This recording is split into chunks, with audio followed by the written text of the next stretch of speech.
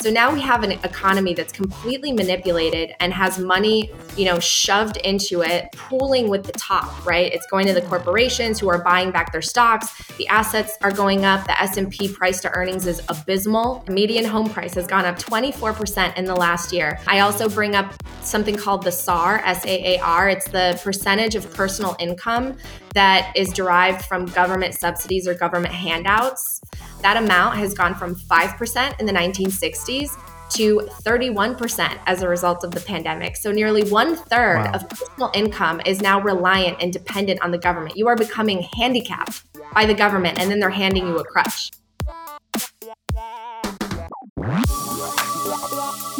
This is the Blue Collar Bitcoin Podcast, a show where average Joe firefighters explore the most important monetary technology of the 21st century.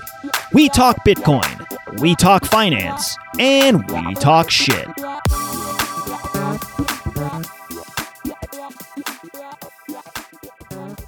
What is up, fellow or prospective Bitcoiners? Hope you're each having a great week. A warm and heartfelt welcome into another installment of the Blue Collar Bitcoin Podcast. Today, Josh and myself, Dan, are thrilled to be joined by the extremely articulate Natalie Brunell. Natalie is a Polish-American television news personality, investigative journalist, podcast host, and educator. She is a senior correspondent and investigative reporter for Spectrum News 1 in LA, and she's an adjunct instructor at USC School of Communication and Journalism. Most recently, she's the host of the Coin Stories podcast, where she speaks with some of the most renowned Bitcoiners in the world. Josh and I had an absolute blast over this hour talking with Natalie, and we covered a number of topics. They include Bitcoin and immigration, the perils and miseries of socialism and communism, why American ideals may be eroding, Bitcoin as digital property, why the Fed's between a rock and a hard place, Ron Burgundy and Veronica Corningstone, and how to flush your Halloween candy down trapdoors. You can follow Natalie on Twitter at Nat Brunell. That's at NATBRUNELL. And all her fantastic content, including the Coin Stories podcast, will be linked down in the show notes. If you are enjoying the BCB podcast, you're catching what we're throwing, you're smelling what we're stepping in, then you can support the show in a few different ways. You could subscribe on YouTube or whatever podcast app you're using. Leave us a review on Apple Podcasts. Follow us on Twitter at blue_collar BTC. And if you want to get really frisky, you can start using the Bitcoin Lightning Network. Check out our instructions in the show notes for how to stream sats while listening to podcasts. Some pretty cool stuff. All right, I will shut up and let Natalie do the heavy lifting from here. Have a great rest of your day and enjoy this discussion. All views and language expressed by the hosts and guests in this podcast are solely their personal opinions and do not reflect their employers or organizations they are associated with. Do not treat any of the content in this podcast as investment advice or as an inducement to follow a particular strategy. This podcast is for entertainment purposes only. Natalie Brunell, thank you for gracing us with your presence here on the Blue Collar Bitcoin Podcast. How are you today? Thank you so much for having me. I am doing great on this very gloomy Los Angeles morning. Well, it's beautiful here. It's a good balmy 32 degrees. I went on a bike ride and froze. I didn't have any gloves. It was a miserable ride this morning. I'm going to tell you, I do not miss living near Chicago or in the Midwest for that very reason. I hate the cold. I am totally a beach bug, so I like it out here. We aren't going to dox all the specifics, but we did discover hitting the record button that you grew up in an area very close to where we are employed. So yeah, you know the drill up here in the Chicago area. We're moving into hell season up here in terms of weather. But oh yeah, I remember getting up in the morning and it being so cold I didn't even want to get out of my bed to take a shower. And then once I was in the shower, didn't want to get out because you would feel the freeze. And my parents would my dad would have to wake up at 4:00 in the morning to scrape the car and turn it on and wait for it to defrost. I was like, I don't know why anyone would choose to live here. Brutal. Absolutely brutal. So we're huge fans of your show. And one of the things we appreciate the most about the Coin Stories podcast is it's kind of funny. We've listened to people for hundreds of hours that are contributing in the space, but then you ask some questions in the beginning of the episode, and I'm like, holy shit, I didn't know anything about this person other than their ideas about Bitcoin. So your ability to unpack kind of some of these personal backstories, I find super fascinating. So we're going to do the same with you. We're going to put the shoe on the other foot here. And why don't you give us sort of your life trajectory, what got you into Bitcoin, some of your upbringing, what got you to the place you're at in life currently? Sure. Well, first of all, thank you. Because I was sort of in the same place when I was going down the rabbit hole. I would watch all these amazing people, and they were always talking about Bitcoin and the economy and everything that's wrong in our current system. And I would be left with, who is this guy and where did he come from? Why did he get into this? So I love biographies and autobiographies, and I just find it fascinating to hear people's life stories, especially like rags to riches stories and people who overcome obstacles. So but basically my whole family's from Poland. I was born there, and we immigrated to the Chicago area when I was 5 years old. So I was very lucky in the sense that, I didn't really have that much of a language barrier. I kind of picked up English very quickly and tried to assimilate as best I could. My parents had it much harder because they basically had to start over. They left what was, a successful for Poland business back then, but they had grown up in communism. So they were emerging from the Iron Curtain and things were really, really tough. And my dad didn't really want us to come because he's like, we don't know the language. He was already in his 40s. My mom was late 30s. And so they were, trying to figure out whether they could even start their lives over. And my mom really pushed us to come. And so I saw my parents just work so hard, try to pick up the language and work from morning until night. And I really admired their work ethic because everything was basically like this sacrifice so that their family could have a better life. And so that really stuck with me. I was really pushed to be a very, very good student. And so I studied really hard. I got really good grades. I went to a high school that you probably are familiar with out there.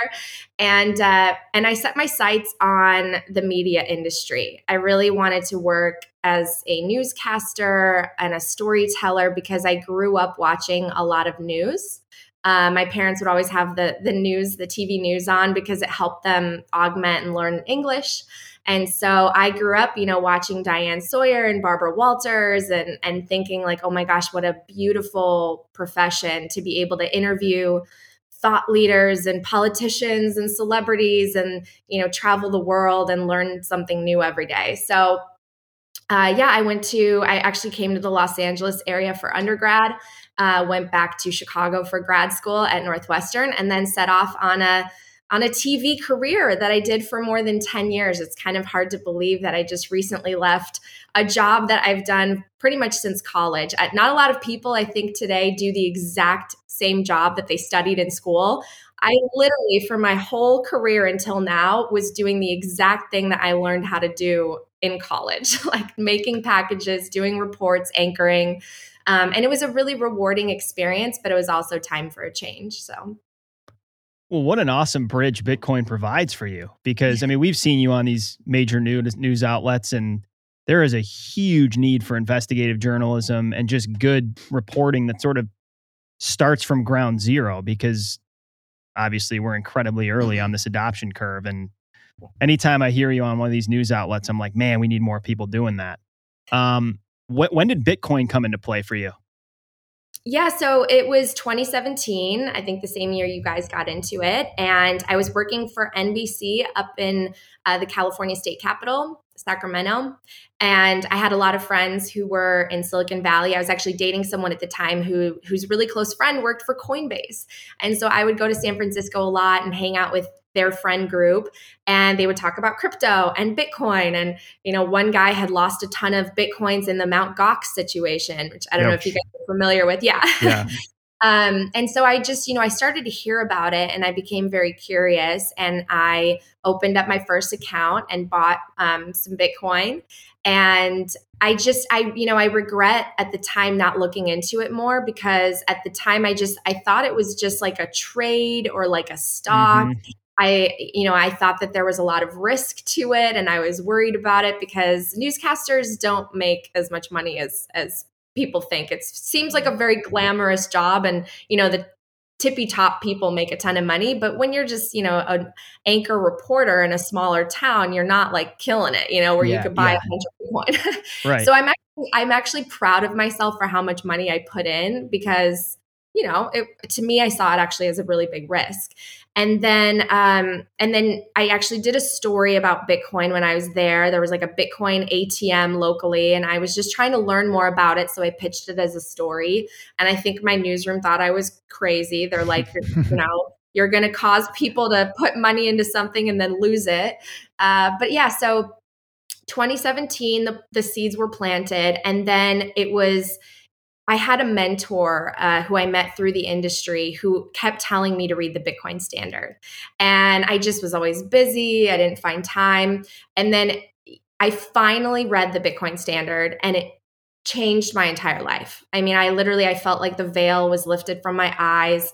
And I had known that there was a problem in the system for a long time because as a reporter, every single day, you're reporting on the very crises that are facing this country on a micro level, like each individual experience in these small towns. And it was sad to see, over the last 5 years, the country becoming more and more divided and people's issues within communities just ballooning, even though politicians each promised to make it better or they would pour money onto something. And it was just like festering. And I didn't understand that at the root of that problem was money and money printing and what the Fed was doing. I didn't get it. There was no point in my life and career where someone sat me down and explained how money printing works, how the Fed works, everything that's happened for the last, several decades since we went off the gold standard. Yeah. And it wasn't until the Bitcoin Standard that I was like, oh my gosh, not only is this the problem, and this is connected to all the things I see on a daily basis with people, but there's also a solution, which gives me a lot of hope because I will say I was getting pretty jaded the last couple of years. I'm like, everything sucks. Every problem's just getting worse. Every politician's just corrupt and there's nothing that'll fix it. You just have to watch your own back and take care of yourself. And we're going to hell in a handbasket. And then I looked about Bitcoin and I was like, oh, we're going to be saved. It's crazy to think. And I think I've read this idea from multiple people that the money is the bedrock, the cornerstone of kind of social stability. And when you have that weak or crumbling infrastructure under the bottom, everything just turns to degeneracy almost, It's sad to watch, but that idea is really powerful when you understand it. Yeah, like a form of base layer human language is what we're dealing with. But it takes so long to get there, which is the challenging thing. Before I hand it to you, Josh, one thing I wanted to say about the Bitcoin Standard, because I think that's pretty typical for a lot of Bitcoiners that it had a big impact. Certainly did for me. That book is incredible. And it's almost like you need to tell people, if they're not history nuts, get through the first 3 quarters because it's all there for a reason. There's kind of all these pieces in the air. And then the last third or quarter of that book is just wham. And Saifedean brings it back together. And that finale and conclusion of that book, I think it's probably orange-pilled more people on this planet than probably any other resource I can think of. Yeah, well, it's funny you say that because I think the history is actually the selling point of the book for me. So, because when I pitch it, I'm like, by the way, this book is really not about Bitcoin. It's not like you're learning about this technology and the mind. It's literally about the history of money, which again, I never learned and I found fascinating. I found it fascinating. Well said. Likewise, for me, it's just people's expectations aren't met. They're expecting to turn on page 1 and start learning about Bitcoin. And it's 180 pages later that they start learning about Bitcoin. So yeah, I think a lot of people are probably reading that book going, I thought this was about Bitcoin, but I'm just reading about Austrian econ and how degenerate modern art is. I love Saifedean so much. Oh my God. Wait, this guy's taping a banana to a wall. Oh my God. I know. I need to, his discussions about how music has changed and architecture and all of it's connected to money. I'm like, you're brilliant. I love you. I loved that. It's savage. Wait, did you just interview him or are you interviewing him shortly? I saw something on Twitter. So I interviewed him for the Coin Stories podcast. So I Okay. got his whole backstory and like his whole journey to becoming the author of the Bitcoin Standard. But I interviewed him again because I read his second book, The Fiat Standard, which I recommend to everyone. It's phenomenal. It's amazing. He digs into how fiat affects the food industry, the health industry. He just breaks down the problems in our current system, and it's amazing. That's on my list for sure. Well, we're going to link all your stuff. We'll link both those books and both those episodes in the show notes. Thanks. Natalie, I was actually listening to your Tone Vase episode this morning when I was out on the bike and everything. And one of the things that struck home for me during that interview was he was from the Soviet Union. His story about coming from the Iron Curtain, being able to only leave with $100, his family having to start completely over. When you guys came from Poland, as far as I know you were 5, so you probably don't remember it well, but is what your parents recollect similar to his story about are their ideas and intuitions about the world very intoned from all of that experience in Poland? Yeah, absolutely. I mean, communism is something that they never want to experience again. And so when I see people that have this sort of like friendly vibe toward authoritarian government or socialism, I get really worried and I get nervous, and I tell them to do their homework, because if you have experienced that kind of life, it brings about a lot of misery for most people. And so it's amazing to see how much people are willing to risk and in order to just start over and flee that type of government. And my parents would tell me stories about their lives. And it was a very hard decision for them to come. And it actually took, my mom, I'm writing kind of a personal essay about this that I hope to share soon. My mom's dream was to come to America. It was like the American dream ever since she was young, because communism just left people so impoverished in Poland for so long, and the country was invaded by everyone around it, and so her dad would show her American movies, and she fell in love with the idea of what America represented and the kind of life that she could have here with her family. So she tried and tried and tried to come. But most people don't realize it's not easy. Like you have to win like a visa lottery, or you have to have family that, go through the process of inviting you. And it took 20 years for my family to have the chance to come here. And so it came to that point where, my mom had been trying for decades, and then finally she was able to move. And that decision was not an easy one, but they left behind an apartment. You basically you could only go with what you could carry, and that was it. And so they started from scratch. It's funny because when I look back at that time, I didn't know it at the time. I just knew I didn't have as much as the people around me, because my mom was like, oh, we're going to move to a nice suburb so she could go to a good school and my brother could go to a good school. Well, that meant that we were, in the smallest house or smallest apartment, and everyone else around us had nice houses. So I knew like I was different in the sense that we came from somewhere else. We're not as, we don't have the money that the people around us do. And it made me very, very determined to like change my status in life, and to kind of to justify the sacrifice that my parents made, because my parents wanted to come when they were, in their teens and 20s, and they didn't have that chance. So like I'm kind of living out their dream, which has been really rewarding and beautiful. And I put a lot of pressure on myself to do that.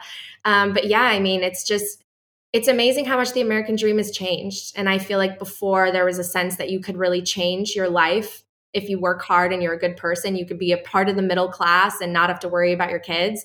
Today, it's becoming harder and harder. And I think Bitcoin actually changes that and gives us sort of a renaissance of the American dream. The idea, it seems like it's a first world country situation where people are so well off that they kind of don't understand the kind of steep cliff that they're kind of staring down when they're thinking about socialism. They think it's this equitable, everyone's treated fairly. Mm-hmm. But the fundamental ideas behind it, that someone else is going to manipulate prices, and those prices are what give the rest of the economy the signal in order to know how to produce what, and to not have shortages or prices explode, that someone else can pull those strings from the background and make it all work perfectly, is so naive as to be absurd. And only people that truly live through those circumstances can really get it, or people that have really been educated enough to or want to read and understand what has gone on historically in those situations can really appreciate the kind of terror that creates inevitably. And Yeah, I agree. To piggyback, like at the end of the day, the American dream is freedom and individual sovereignty. Like that is the whole point. That's the whole idea of the American dream. People are coming here because of that freedom magnet, which I feel like is losing a lot of its power. Thank goodness we have Bitcoin, because Bitcoin is an even larger freedom magnet, and hopefully it's going to imbue those same principles. That's my first thought. The second one, to go back to just your parents' situation, and then Josh, you referenced the Tone Vase episode. Tone was saying when he was talking to you that they literally limited the maximum amount of value you could extract from the Soviet Union was $100 per person. Mm-hmm. It is mind-blowing how much Bitcoin decimates this jurisdictional limitation. I mean, it is just a giant fuck you to nation states or borders that limit the amount that people can extract from their countries. And I just don't think, obviously, nation states haven't digested this, but what an incredible privilege for people in second, third world countries, or just places they prefer not to be. We just talked to Alex Gladstein a couple weeks ago and covered this with him, just how much this empowers people under, autocratic and despotic regimes. It's amazing. But even just for your parents, I mean, think about how much different it would look like in the year 2021 for them, moving their value, extracting their value from Poland. It is truly a theme that most Bitcoiners have thought through, but I think is worth digesting over and over again, because this is one of the biggest implications of this protocol for humanity. Yeah, I agree. And I really think that what worries me about where we're at in our country is because we've been the global reserve currency for so long, we've gotten away with a lot of this, the money printing, the inflation, and the problems are creeping up so slowly that most people are sort of blind to them, right? And I think Ross Stevens in one of his writings referred to this story of like the fish that's swimming through water. I don't know if you guys read this, where he says that these two fish come upon another, like an older fish swimming the other way. And he says to the young fish, like, hey, how's the water? And then they swim past him and they're like, what's water? Because like, you don't think about it. You're just always around it, right? And we're kind of entitled here, especially certain communities. And I think that there's just such like a lack of understanding about certain government systems and the history of things like money. And this is, I think education is key to everything. And what worries me, and I'm an educator now at USC, I've been teaching for a couple of years now. It worries me that we're sort of moving in the direction of like, if you're a hard teacher, or if you want to give someone the grade that they actually deserve, you're mean. Like you're not a nice person. This, you have to take into account this person's, feelings. This person was feeling anxious or stressed, their feelings. Well, that's not what's going to have our country excel. I mean, we need rigorous education. We need you need professors sometimes that are going to be like, you know what? Do this over. You didn't do a good job. Like, let me help you if you want help, but like, this is an F or this is a D or whatever. And if you want to cry about that, go cry about it. But like, you didn't learn the material, so I can't pass you. Right. And I think today it's like all about feelings and being nice and making accommodations. And it's like, we're becoming weak sauce. Like weak. And I love that statement of like, socialists create, hard, or what is it? Capitalism creates easy times create socialists or whatnot. Yeah. I know exactly the saying you're talking about. Yeah. It's a crazy cycle. Yeah. Because capitalism is what brings about the ability for people to thrive, the ability for a middle class to surge, and for people to accumulate wealth, because it encourages saving, not borrowing and going into debt. It encourages capital accumulation and investing in production. And it's like people have somehow made capitalism into mean things. And they think that a ballooning government with these fat politicians taking home huge salaries and book deals and speaking fees, that's capitalism, that's fair. It's printing money can create value. Like value is created by people doing something valuable for other people, like creating a service or a commodity or creating something useful. Printing money doesn't create anything useful. It literally squanders resources by misallocating everything from the top down. And it's insane. Exactly. Natalie, when you are going on these appearances on networks to talk about Bitcoin, first of all, those are challenging environments. Like anytime I look at one of your videos, I'm like, man, this is like, you're kind of going into the lion's den. Like, because I think a lot of today's media, if I'm nice to them, they just don't understand this asset class. If I'm being more critical, it's that they're, outright malicious towards it. But you're always very gifted and articulate at kind of starting from ground zero with people. So for our audience, if there's somebody listening that's newer or just, an OG that wants a refresher, where do you usually start with Orange Pill Delivery? Where's your go-to kind of intro? Give us sort of the maybe the first few minutes of your sell on why this network is so important. Oh gosh, it really kind of depends on the audience, I guess, because some people just flat out want to know what Bitcoin is and they don't understand. And there's so many great ways to describe Bitcoin, right? So I don't even say it's like I don't say digital decentralized currency. I'm like, it is digital property. It is 21 million plots of land in cyberspace that you could own. And each of those plots of land it's actually divided into 100 million little plots of land. So you don't have to own a whole one, it's digital savings technology.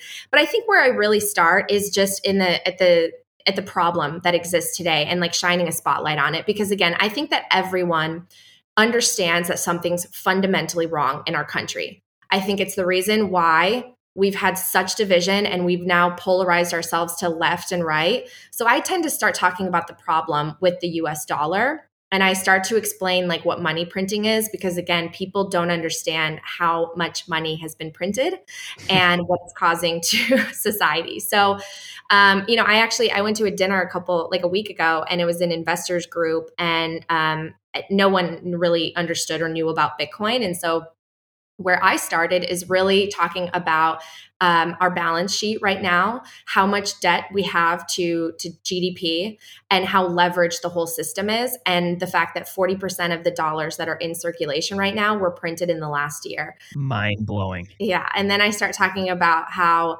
we've artificially lowered interest rates. So now we have an economy that's completely manipulated and has money shoved into it, the liquidity being placed in, and it's pooling with the top, right? It's going to the corporations who are buying back their stocks. The assets are going up. The S&P price to earnings is abysmal. It's like literally these companies are not worth the stock value of it.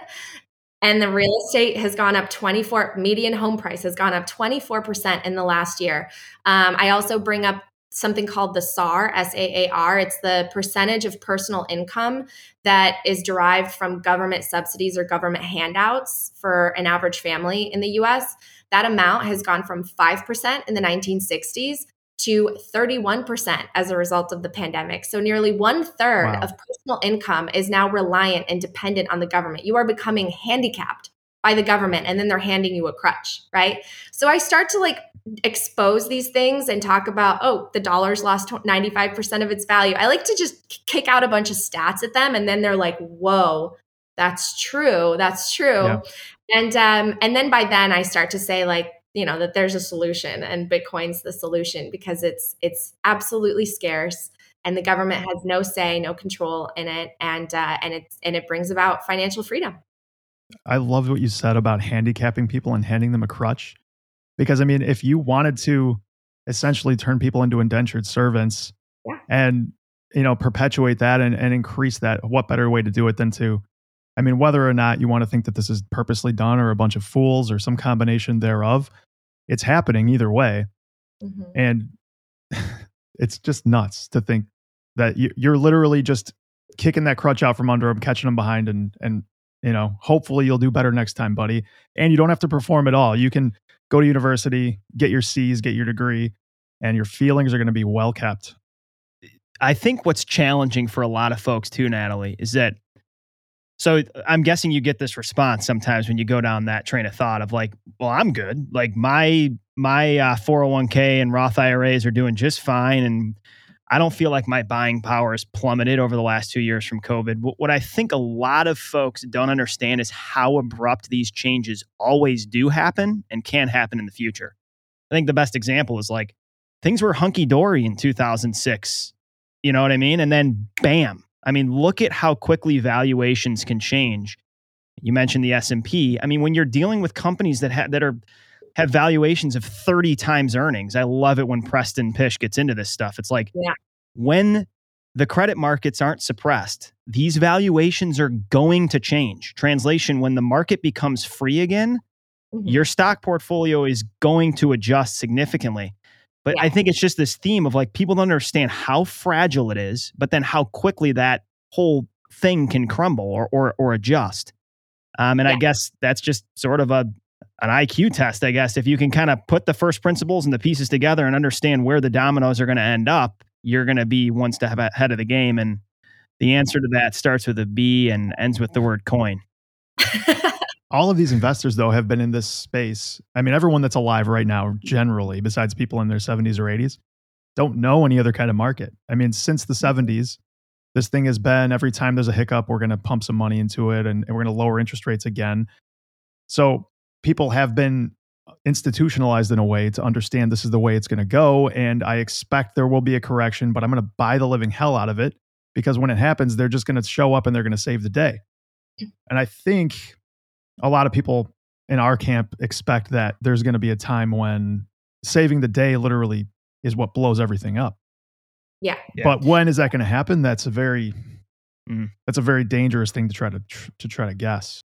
No, I completely agree with you. And that was one of the things I talked about last week. And this is what I mentioned to people who are asking me questions about Bitcoin, is the fact that that the money printing and the injection of liquidity into our economy, it was like ramped up exponentially because of the pandemic, right? And I think it kind of exposed how sick our money system is, especially to people who are in the Bitcoin world.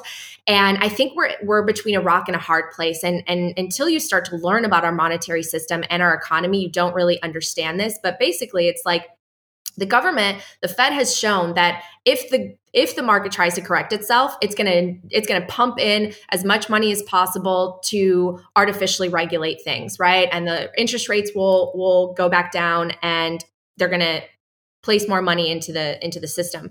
Well, that leads to hyperinflation ultimately, and you can say that that's like on the extreme, but that's exactly where you're headed with that. The more that you pump essentially printed dollars into our system. On the flip side, if we were to have someone like a Paul Volcker from the 80s who's going to hike interest rates and hike them the amount that would actually be needed, well, first of all, you're going to crush so many people, right? Especially ones with the adjustable rates. You are going to crush real estate. Yep, and everything. you're going to cause everything to plummet. And that's probably the best thing we need, right? Someone needs to take us off the drugs and allow us to go through withdrawal. But no politician will admit to that opportunity cost, even though, yes, you're right. When you crash, people can make a lot of money actually on the when it hits bottom and starts to climb back up. But I think we are so leveraged, and we've created such a big bubble that's 10 times bigger than the one in 0809, that it would take us, first of all, a really long time to recover from that type of crash.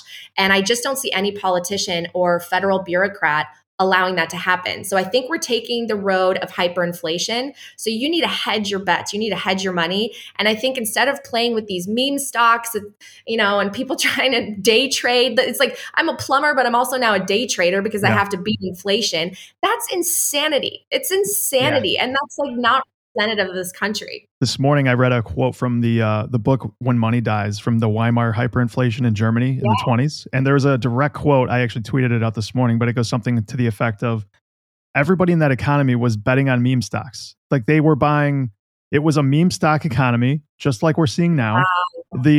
The gold chart looked exactly like Bitcoin does in today's situation. The echoes and just insane parallels that are going on between Weimar in the 1920s and what we're seeing now are eerie. Like I get goosebumps reading this stuff. Here's the exact quote from When Money Dies. Speculation on the stock exchange has spread to all ranks of the population, and shares rise like balloons to limitless heights. The way that history repeats with this stuff is crazy. Yeah. And here's the scary thing to tie this back together to, I referenced a couple minutes ago, just how quickly these valuations can change. This is one thing we're really passionate about at the Firehouse is Bitcoin. I mean, we're maxis if you've listened to this for 6 seconds, but for us, it's more than just fun and games. It's like we're trying to set our friends and their families up for future success and to be able to batten down the hatches and weather this storm. And Dogecoin encumbers that goal. It's a very real issue for us, all right? And now SHIB is encumbering Dogecoin. Yeah.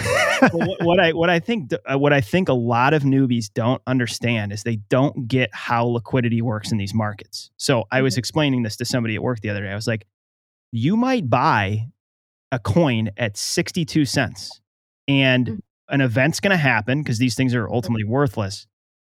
There's going to be no buyer on the other side, and you're not going to be able to exit until 11 cents. Yeah. And like that, if you've never traded, you don't understand how markets work. There's not an infinite magical buyer on the other end. So even when we move into the crypto space, if there's no underlying valuation and use case and purpose behind a protocol, and obviously that's for each person to decide, but like you can get left holding bags even if you have your orders in perfectly, you know? Sure. For sure. Well, it requires you to time the market, and it requires you to, sit there and try to figure out when to exit. This is ridiculous. This is not how the average person should have to make money. And I think it's, we don't even understand what it's like to be able to put our money away in the bank and not see it completely erode in value until Bitcoin. And that's what I think is amazing about Bitcoin. And going back to what I said about education, I truly think that this is like the one thing in addition to Bitcoin that will fix the problems in society, because I guarantee you that I can take a walk here. I could go on the, Santa Monica Pier. And if I ask the average person, how did Hitler come to power? What happened in Weimar Republic? I guarantee 99% of people have no idea, would not be able to talk about hyperinflation, would not be able to talk about money. And I think there's something wrong when none of us understand that money's at the root of half of these problems. And yet we keep voting in people that are doing the same thing that's been done for the last, 100 years now. Let's pull on that thread briefly. Enumerate for us Adolf's rise to power and how that applies to money, if you will, for somebody that's not aware. Yeah, well, I think that it takes a little bit of history with regards to what happened with World War I, and after World War I, how the countries devalued essentially. Like they wouldn't admit that their currencies devalued, so they just printed a bunch of money, and the currency was collapsing, and gold was moving offshore and moving to different places where it was valued appropriately. And so I think in order to pay back the reparations, because Germany had to pay back with the treaty, I think it was the Treaty of Versailles, they had to pay back I don't know. They devalued their currency by, I think, 70% or something just to repay. They repaid it with inflation and money printing. So what did that do? That led rise to people who were going to promise to make life better. That led rise to Hitler, who's basically said, I'm going to come in and champion for the average person. And it was kind of disguised as a populist movement, right? Yeah. That this is the people that he represented and he's going to protect like the German nationality. And in reality, it was like you were basically putting into power a dictator who was violent and horrible. And it was a disgrace to humanity, the crimes that he committed. And obviously, like being in Poland, Auschwitz is a place that I've visited with my family. Can you believe that like people agreed to those kinds of atrocities? It's just scary. And I don't want to compare the pandemic to things like that because it's not the same. But when you see people allow freedoms to be taken away little by little, it's a slippery slope. It's always under an emergency action. Once you start dividing society into, this person's okay to function and go to a restaurant and this person's not, and now we're really different, that's very, very, very scary. And I don't think that anything as deadly and horrible as, the Holocaust could happen again. But at the same time, who knows? It's just really sad and scary. Yeah, this is not to make this any darker after talking about concentration camps and Hitler. But one is interesting. There's a 10-step kind of movement towards genocide. I don't know if you guys have ever looked at this. I just had to look it up quick because it's so scary to think about what happened in Germany if it could ever happen again. But step 1, classification. 2, symbolization. 3, discrimination, dehumanization, organization, polarization, preparation, persecution, and all of those. Some of those beginning parts of those steps you could probably fairly easily identify after this whole COVID polarization situation you see with like vaccinated, unvaccinated. Yeah. And it's really scary stuff to even see incremental steps towards something that crazy. I heard John Vallis talking with Breedlove. I was listening to actually this episode last night while drinking an English IPA. It was a wonderful evening. But they got into how cancel culture, and this is going to sound crazy, but I think there's a lot of truth there. Like the seeds of genocide are rooted in cancel culture. Like if you're just outright saying, and obviously there's some perspectives that we can't tolerate, but if you're someone that's just saying, if you hold this opinion, you're gone. Like we're wiping you off the face of a network or whatever. Vallis and Breedlove were basically exploring that theme, that's the roots of getting rid of inquiry and openness and honest discussion and valuing other perspectives and just outright erasing someone from a space, which I thought was profound. Polarization itself is just the ability to dehumanize another population of someone who disagrees, That's why the First Amendment is what it is, so that we can all have an opinion. I mean, you don't have to agree, but we're all entitled to an opinion whether or not it's popular. Yeah. And I really do believe, like you kind of mentioned the word incremental, the things that happen, they start with baby steps and little changes and little things. And all of a sudden, you look back 10 years and you've basically given up half of your freedom. And I always make this comparison. I know it's silly, but it's kind of like, you start changing your diet a little bit. You put on like, a little bit of weight here, you put on like 0.5 pounds, but you're seeing each other every day. You don't notice. Well, then you don't see the person for, 5 months and you notice the difference. Like it's when you kind of zoom out and you go 30,000 feet above the air and look back down, you kind of start to see the problems that we've allowed to happen through just little votes here and there. I mean, the Federal Reserve, when it was created in 1913, never was intended to have the kind of power that it has. It was not supposed to have this balancing act of interest rates. It wasn't even allowed to like buy government bonds. I mean, and the income tax came out in 1913 too. It was supposed to be for a tiny percentage of people for like, a tiny amount, 7%. And it was because they were going to do away with tariffs, which tariffs affected the middle class. So this was going to be a tax on people who were kind of at the top of society. Well, now guess what the income tax primarily affects? Yep. It's the middle class, and it's like 40%. Sometimes, if you add everything up, you're basically giving away more than half of whatever your business or whatever your worth is to the government. I mean, so how did that happen? Well, from 1913, it was one vote here, one vote there, one politician there, one little tax increment there.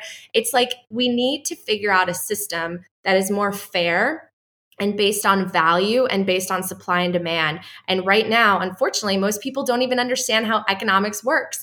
And we have a bunch of, academic Keynesian economists around us who basically say spending is good, consumerism's good, borrow.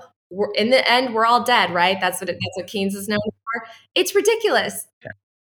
It's all propaganda at this point from those people. The idea that they're going to unrealized capital gains is such a ridiculous thing to say.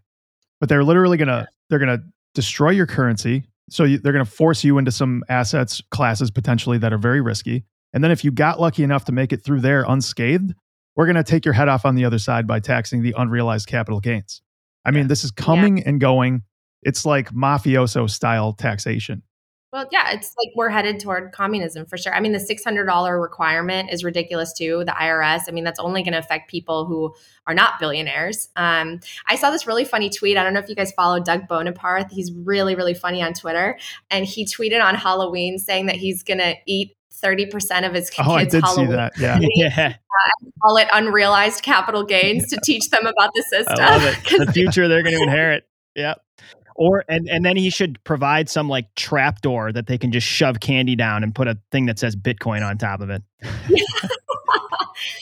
So funny. As we round towards the end here, I could picture somebody listening to this episode that's like, okay, I agree with all of the problems that the three of you just identified. And I recognize that you three think Bitcoin's the solution.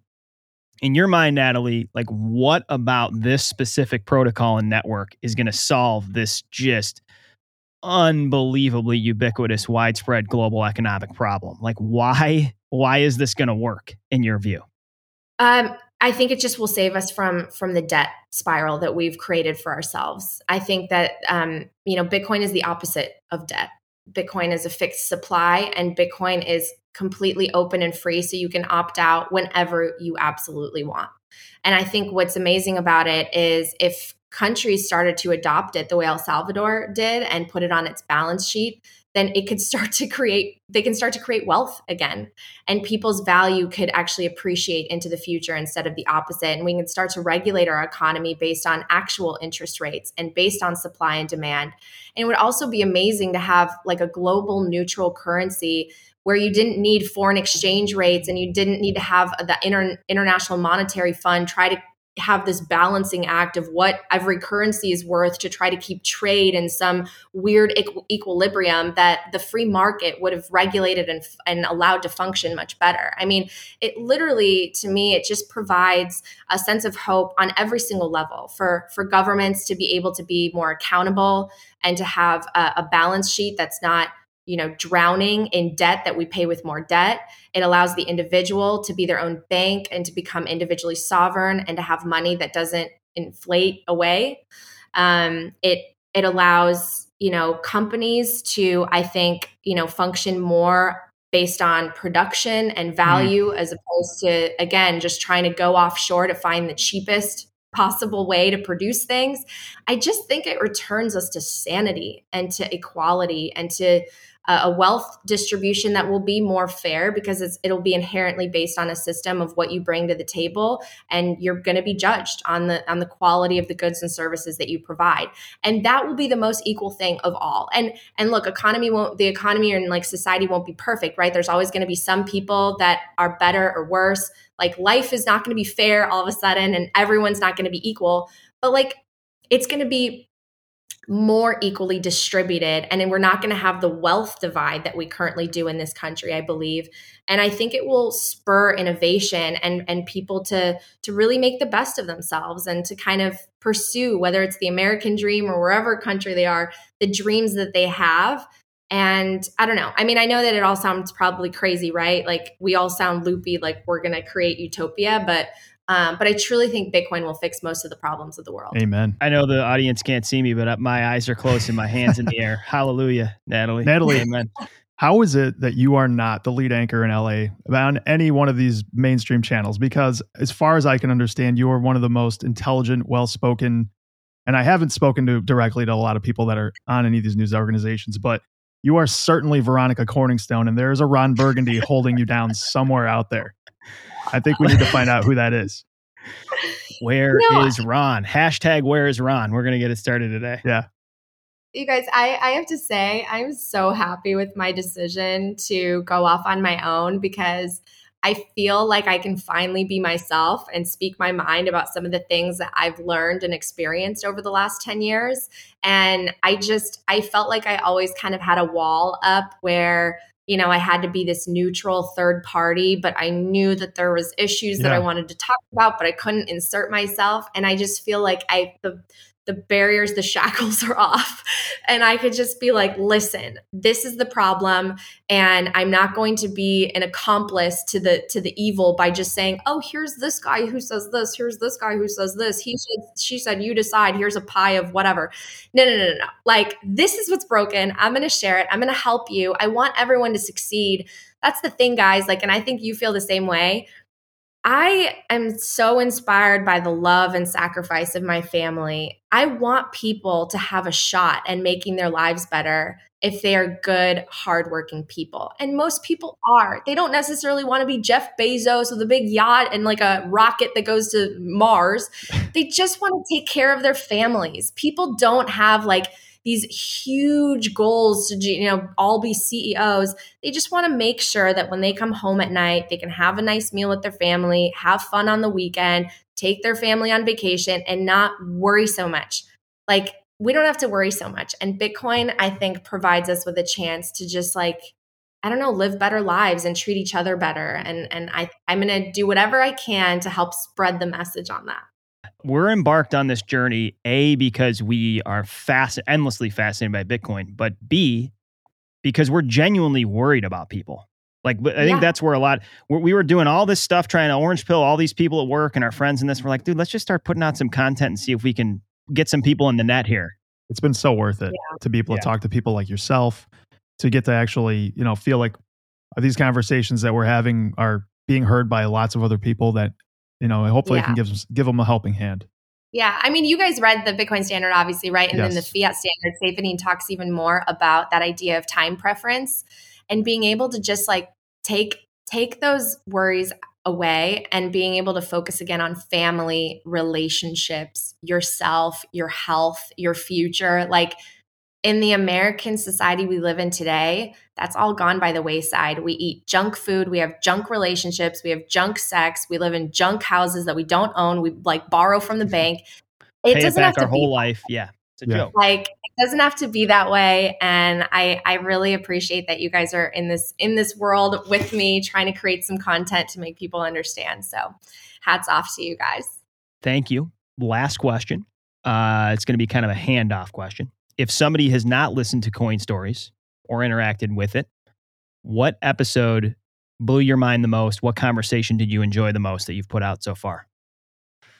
That's a tough one. Well, obviously, I feel like everyone knows the legend Michael Saylor, and he was my most popular episode. So I think that he's a great one because you learn all about who he is and how he came to be a successful CEO who put Bitcoin on its balance sheet. So I would say his, but I honestly also liked Peter Schiff's. I'm actually bringing him on Coin Stories again, and his contrarian perspective is interesting. And like the Bitcoin thing, put aside Bitcoin because he brands himself as being against it. Yeah, he's made a lot of money on not liking Bitcoin. I think that's his tactic. He's not a bad marketer. He knows how to get in front of people's eyes. He knows which pony to ride. Yeah. Well, I will say, like, I think Peter Schiff is brilliant as an Austrian economist and as a historian. And his book, The Real Crash, is one of my favorite books within this space. Again, it doesn't talk about Bitcoin, but it talks about literally all the problems that are existing in the current system and the bubbles that we've created and how to basically take steps to fix government. And his solution, we've just arrived at different solutions. His solution is the gold standard and our solution is Bitcoin, but we have everything else in common. He's a great writer. So I would say those two are really great. Very interviews. Cool. How else can people interact with you and find your work? So I'm on Twitter at Nat Brunell. I'm on Instagram, Natalie Brunell. Coin Stories is on every platform, YouTube, Apple, Google Play. I teach Bitcoin. You could go to btcforwomen.com. And if you want to hire me to speak to your organization about Bitcoin, you can also email or DM me. So awesome. Well, thank you so much. It was very enlightening talking to you. Yeah, this was a stellar convo, Natalie. Thank you so much. Thank you. Have a great rest of your day. Thanks, you too. Thanks for listening into the show. If you enjoyed this discussion, be sure to subscribe on whatever app you're using for podcasts. And if you have an extra minute, go ahead and leave us a review. You can also follow us on Twitter. We're at blue_collarbtc. We invite questions, comments, and inquiries of any kind, and our email is bluecollar_bitcoin_podcast@gmail.com. We look forward to you joining us next time on the Blue Collar Bitcoin Podcast.